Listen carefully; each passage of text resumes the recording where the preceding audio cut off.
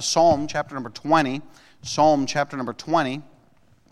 As you're turning there, this is somewhat of a national anthem psalm, and you could kind of picture and imagine the nation of Israel singing this psalm just before maybe a war, or maybe even after a war, but something that would be very patriotic and nationalistic, and yet honoring and glorifying to God at the same time in this psalm. And I kind of imagine it as perhaps the congregation would sing one part, and then the king or the leader or perhaps the captain of the host would sing the other part. And you will see that division as we go through this psalm, but it's something that's very interesting, and I've entitled it a corporate prayer or a corporate psalm.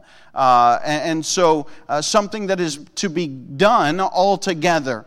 Psalm chapter number 20 and verse number 1, we find here, the Bible says, "The Lord hear thee in the day of trouble. The name of the God of Jacob defend thee.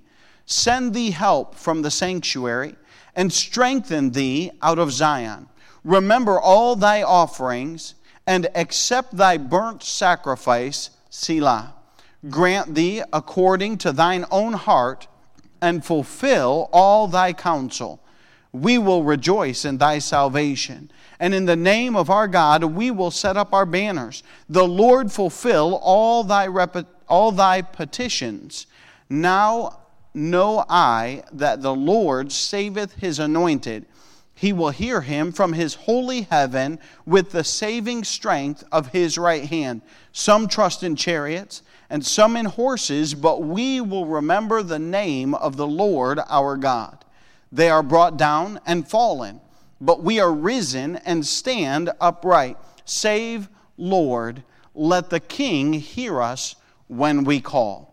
Let's pray. Father, we thank you just for your goodness to us. We thank you, Father, for your word as we look into it, and God, as we study it, I pray, Father, that you would speak to hearts. God, I pray that you would give me clarity of speech and clarity of mind. And God, I pray that you would touch hearts as only you can. I pray, Father, that we would understand and realize the importance of this psalm. And Father, that it would be encouraging and helpful to us. And Father, we'll certainly thank you for that. God, we ask all of these things in Jesus' precious name we pray. Amen. As we look at this psalm, I want you to notice the first 4 verses there are really what the congregation would say. And you'll notice that because it's kind of odd if you read it and try and make it personal. He says there in verse number 1, "The Lord hear thee in the day of trouble. The name of the God of Jacob defend thee, and then send thee help from the sanctuary, and strengthen then thee out of Zion." It's clearly as though the congregation or the nation of Israel would be declaring this to the king. Like, hey, you're about to go forth to battle, and so we're asking that the Lord would hear your prayers as you go into battle, because the nation would not go into battle. And the soldiers would go in, but it is a prayer from that congregation to the king and the armies, or maybe the officers, as they would go into battle. And the better part of David's reign in Israel was very occupied by wars. And so it would be no surprise that this would be a very nationalistic, probably a well-known psalm, especially in the day of David, as there was many battles. And I want you to notice as we look at this, so verses 1 through 4 we'll find is a call for help. And notice who they call upon. Notice that they're not calling upon their strong men. They're not calling upon their king. They're not calling upon their strength or their training, but their calling is upon God. And he says there in verse number 1, "The Lord hear thee in the day of trouble." Boy, it would do us well, and I'm very patriotic. I love our country, but it would do our military well to call on God. and to have God help. And I'm not saying they don't. I don't know that they do. But man, that would be the optimal. I mean, the fact that hey, our military leaders would call upon God in the day of trouble, and the Jehovah God, not just any God, all right? We have to clarify that now, because there's such a mess in America about who God is and where God is and all of that. But the nation of Israel is calling upon God.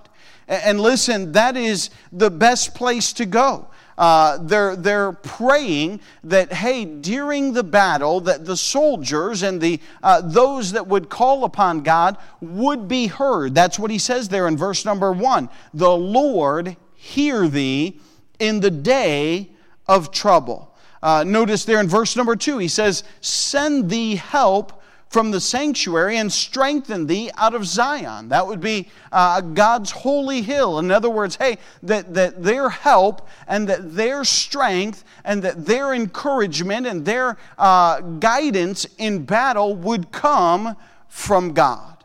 And that's their prayer. And as they're praying for the king and as they're singing this psalm, not only that, but I want you to notice their reliance upon God there as who they're calling to. In verse number 5, it says, the last part, the Lord fulfill all thy petitions. In other words, hey, it's God that's going to answer your prayers. It's God that's going to help you. And listen, that's not just good for them, that's all good for us as well. We ought to cry out to God. And God ought to be the person that we ought to put our trust in. And they say that the Lord fulfill all thy petitions. Listen, we ought to pray, practice, and prepare, but our trust and our faith and our confidence has to be placed in God. And so we see that, and they're obviously calling out to God.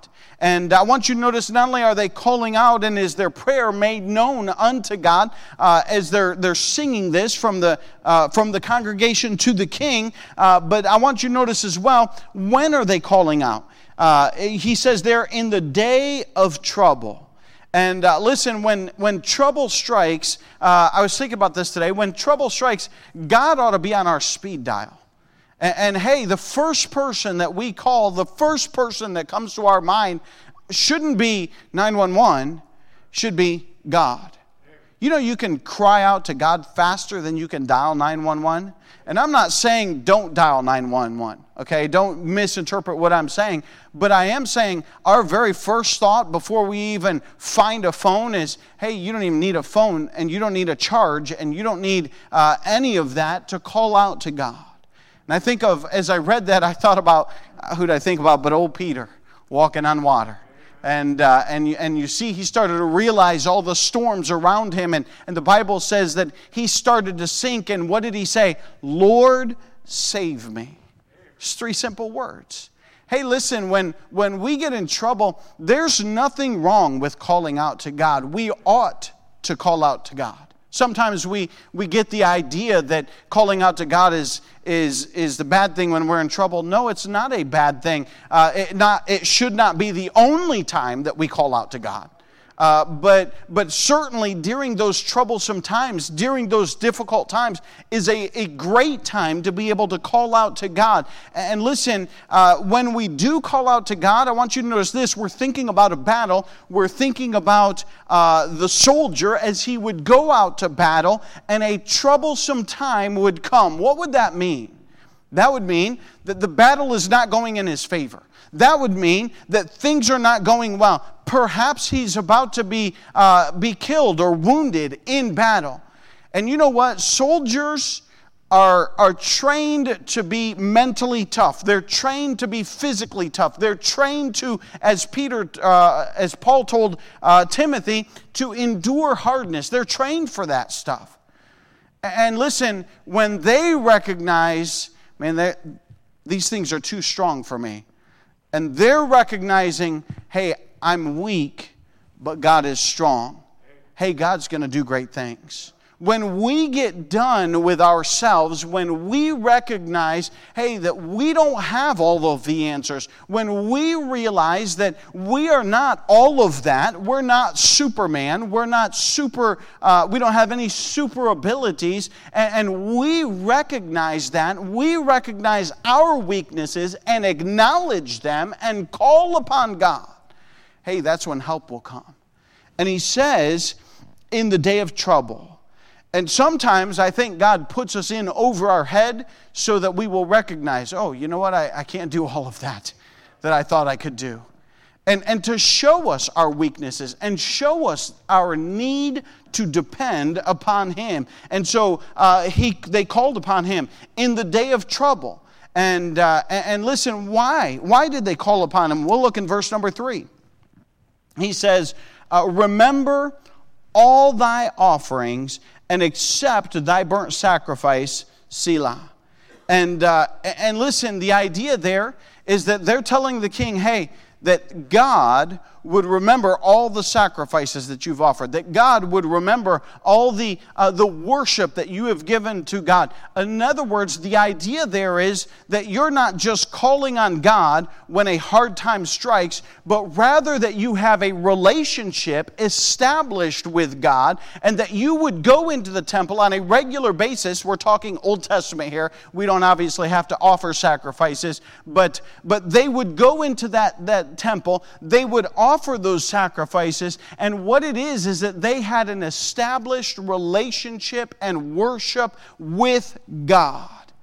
I don't know if you saw on Monday night, I turned on the football game, just to see for a moment. And of course, my heart goes out to anybody who suffers any kind of health ailment. But as I was watching it, and here's all what happened was a football player collapsed on the field. They canceled the football game, NFL, if you didn't know, or maybe you don't watch football. And he just collapsed on the field, and he was actually ushered off and had a heart attack right there on the field, and they took him off, and he's still in critical condition. But as I didn't watch all of that unfold. I already missed all of that, and I came in the game suspended. I'm like, well, what's going on? And kind of watching what's going on, and they started saying, well, our prayers go out to him.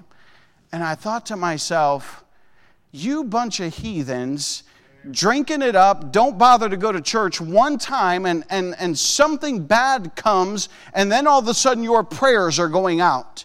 And it just, and I'm not saying that everyone there was not saved. I don't know. There may have been saved people. I hope there was saved people there praying for them. I'm not saying anything like that. But I'm saying the world often says, well, our prayers go out to them. Hey, listen, if they don't have a relationship with God, it doesn't mean much. Hey, we that are saved, we have an established relationship with God. We can confidently go to God at any given time and pray to God, because you know what? We know who God is. They don't. They don't know who God is. They don't have a relationship. They dial up God and He says, Sam who? And I'm kidding, of course, but my one favorite passage is when the demons in the book of Acts, and those guys go and try and cast out the demons, and they say, Paul we know and Peter we know, but what's your name again? We don't know who you are. You don't have any relationship with God. You don't have any power, any jurisdiction here. And listen, we as Christians, hey, we can go to God at any given time. We can call out to God because we have an established relationship. And what he's saying there in verse number 4 is that God would obviously know because He would remember all their offerings that they gave. Their burnt sacrifices would be acceptable to God, and they have an established relationship. Save your spot here. Go with me to Hebrews chapter number 4. And I know I've touched on this verse before. It's such a great verse. Hebrews chapter 4 and verse number 15. Hebrews 4:15. A lot of times I'll quote it and won't have you turn there, but I want you to see it. Hebrews chapter 4 and verse number 15. The Bible says this. Go back to verse number 14. Hebrews 4:14. This is why I love this verse so much.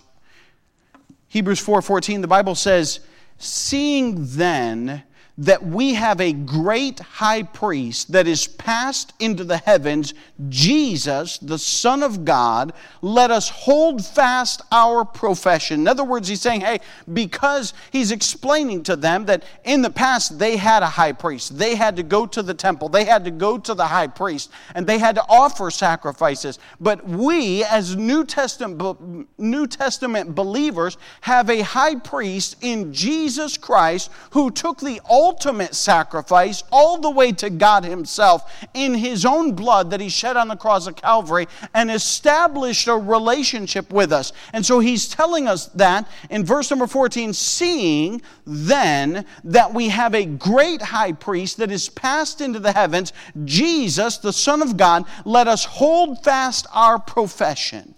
Verse 15, for we have not an high priest which cannot be touched with the feeling of our infirmities, but was in all points tempted like as we are, yet without sin. And so he's establishing the fact that, hey, Jesus Christ can relate to us because he was tempted in all points like we were, but he did not sin.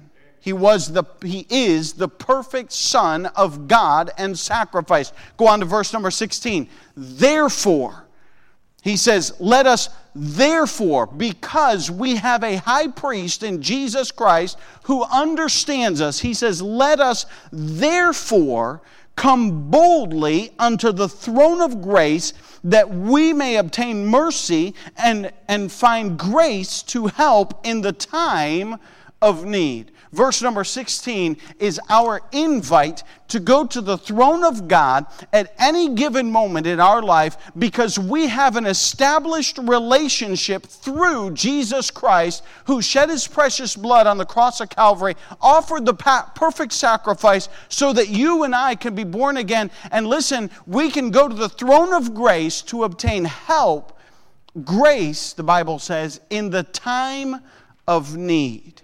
Boy, what a great verse for a New Testament believer that says, you know what? I have access to the throne. Could you imagine?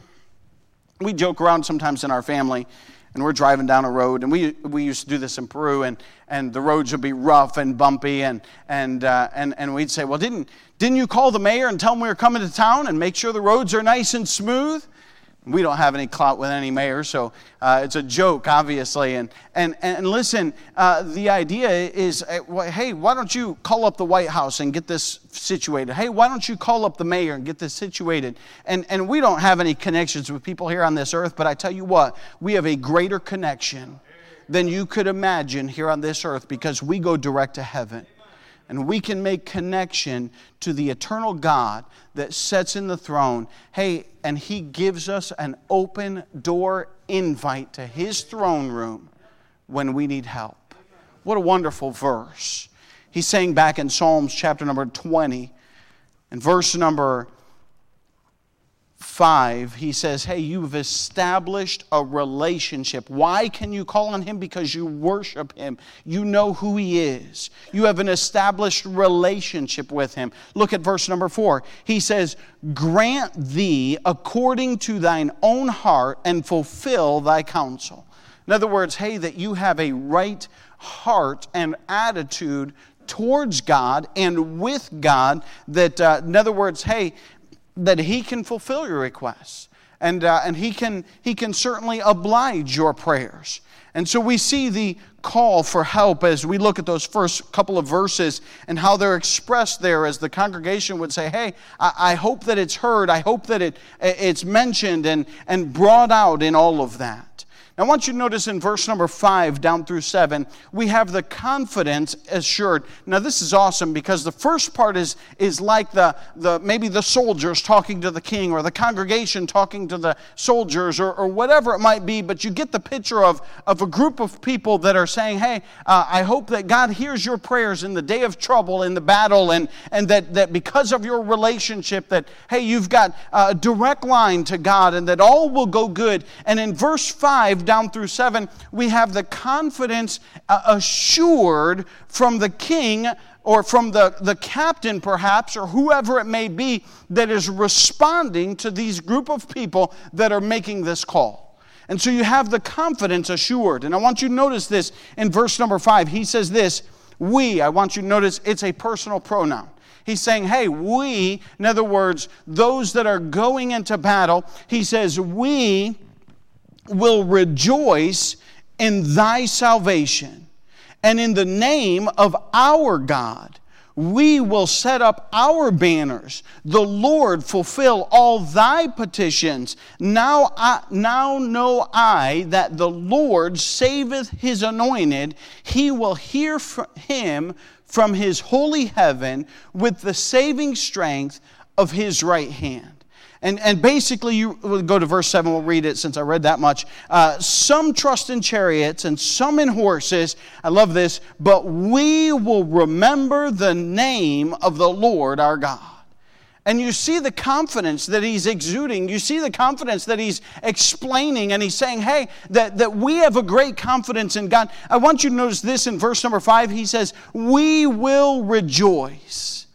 And he's witnessing and he's saying, hey, we have confidence in God, and it's going to cause us to rejoice. What soldier, we'll take it what soldier, we'll stick with the Bible illustration that he's using.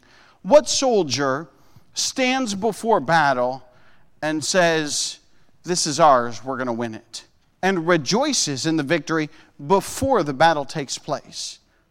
Not many. Because usually, you're standing there and you're thinking, man, am I coming home? Is probably your thought. We're not talking about, we're not talking about laser tag. We're talking about life and death. We're talking about a battle. We're talking about putting your life on the line. And here they are in verse number 5. He says this, we will rejoice in thy salvation. In other words, hey, we know we're coming back. We know that there's going to be victory. We know that God is on our side and that we're fighting on God's side and we're fighting in the name of the Lord. And so he said, hey, we will rejoice in thy salvation. In other words, we know victory is ours. And he goes on, not only can we see the rejoicing that was there, and by the way, the Christian life is not to be a defeated life.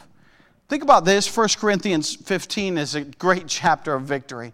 And it says this in 1 Corinthians 15, so when this corruptible, that would be our body, our flesh, shall have put on incorruption, and this mortal shall have put on immortality, then shall be brought to pass the saying that is written, death is swallowed up in victory. It goes on a couple verses later and it says in verse 57, but thanks be to God which giveth us the victory through our Lord Jesus Christ. Hey, listen, we have victory through Jesus Christ. And listen, we can stand confidently and say, hey, come what may in this world, we know at the end of the day, we win. We have salvation. We're going to heaven. I don't know if you ever heard I forget who it was that gave the illustration, but the old illustration that some thief come in and wanted to take something and had a gun and pointed at the person and the person said, you can't threaten me with heaven. And that old person, turned around, didn't know what to do, and turned around and left. And the truth of the matter is, hey, at the end of the day, we're all going to heaven. If we're saved and we're born again and we know that we have victory. And notice this, not only the rejoicing that they're already starting, but they know that the salvation is coming from God. Look at what he says there in verse number 5. And in the name of our God, we will set up our banners. The Lord fulfill all thy petitions. I thought about that. And army camps would raise up their flags. They would fly them high. They would be proud of who they were serving. That was the way of identifying.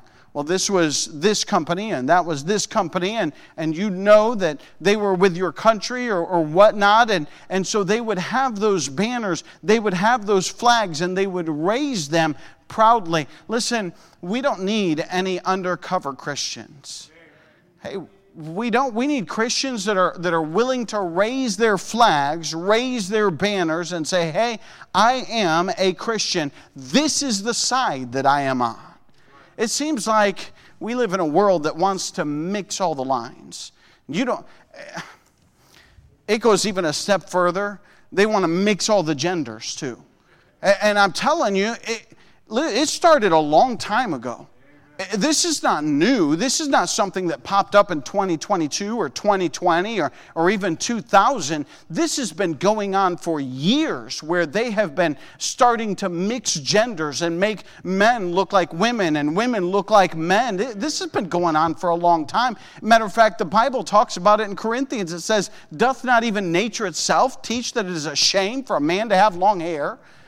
It's something that's been going on. God established all of that a long time ago. And what I'm saying is, listen, we ought to be proud of who we are. We ought to fly our flags and say, hey, we are living for God. We ought to have our banner set up and say, this is the camp and this is the army that I am with. And not be ashamed of Christ. Not be ashamed of being a Christian. Because he says there, hey, that we're not going to be, that we will set up our banners and the Lord fulfill thy petitions. We ought not be ashamed of whose side we are on. We're talking about the confidence is being assured, and they're clearly stating that. Look at the word of their confidence in verse number 6. Now know I that the Lord saveth his anointed. He will hear him from his holy heaven with the saving strength of his right hand. It's, of course, a prophetic psalm right there in reference to the Savior, saying that now know I that the Lord saveth his anointed. And Jesus is the anointed of God. And certainly in Bible times as well, the king would be anointed of God. And so they're saying it's kind of a dual interpretation, dual passage there. One pointing to Jesus Christ, obviously, but then also to the king, that, hey, we know that God is going to save our king and take care of our leader. And this is from the leadership saying, hey, we know that God is going to take care of us. God is going to save us. And listen, he says there as well, that God saves us, that God listens to us and hears our prayers. And so this is the confidence that they're repeating back to those people as they are crying out for them. And it's kind of a back and forth. Verse number 7. The who of their confidence. I love this. Verse 7 says, some trust in chariots and some in horses, but we will remember the name of the Lord our God. Listen, their confidence is not placed in the horses and the chariots that they had. And undoubtedly they had some. Undoubtedly, they did not go to war without their swords and without their shields and without their horses and without their chariots, unless God directed them to, which He did on occasion. But they would go prepared for the battle. They would go ready. They would spend time training. They would spend time preparing their swords and preparing their horses and preparing for battle. The Bible says it this way in Proverbs chapter 21 and verse 31, the horse is prepared against the day of battle, but safety is of the Lord. What a great, the Bible has balance, that we ought to be prepared, but our faith is not to be placed in the chariots, the horses, the shields, and the swords, but in God. And so we ought to be prepared. In modern day terms, I don't think any of us have a sword. I do not have a sword in my house. Kind of wish I do that. It would kind of be cool. I don't have a sword. Maybe you do. But I don't have a sword. And I don't have a horse. I don't have a chariot, to be honest with you. And honestly, how can we put that so that it fits us today? You know what the biggest thing that we trust in today? Money. Most of our battles, most of our things that we fight are financial battles, to be honest with you. And listen, obviously, the Bible is teaching, hey, there's nothing wrong with being prepared. But our faith and our trust is not to be placed in that finances. We ought to prepare. There's nothing wrong with being prepared. There's nothing wrong with having things set aside. I believe that the Bible teaches that you ought to have some things set aside. I believe you ought to be prepared. But listen, our faith is not to be placed in our bank account. Our faith is not to be placed in the gold that we have stashed in our backyard in a tin can. I'm going to have to move it now. I don't have any gold in my backyard in a tin can. Our faith is not to be placed in that. Our faith is to be placed in God. It's all throughout Scripture. And their confidence, they were saying, this is from the authority. This is from the king. This is from those who, they were saying, hey, we hope that God hears your prayers. We know that you have an established relationship. And the king echoes back, hey, my confidence is not placed in the horses and the chariots that we have around us, but my faith is placed in God. Boy, what an encouragement for those people to hear that echoed back, that their king, their leader, was trusting in God. Look at verse number 8, and we have the win of their confidence. They, being the enemy, are brought down and fallen, but we are risen and stand upright. Look at this closing in verse number 9, and it says, save, Lord, let the king hear us when we call. I kind of imagine if the first 4 verses were given by the congregation and 5 through 7 were given by Ray, or given by the leader or the king or whoever it may be that's in charge of the company. And verse number 9, I kind of think they would all say together in a closing, save, Lord, let the king hear us when we call. And I thought, boy, that's more than just a single fold. It's not just talking about the earthly king, but the heavenly king as well, that God will hear us when we call. What a blessing to know as a Christian that, hey, we can call upon God. We have a corporate prayer. That would be a whole group of people, or corporate psalm, maybe we could say, and they would sing one part, and then the leader would sing a second part, and then maybe they'd close all together with verse number 9, save, Lord, let the king hear us when we call.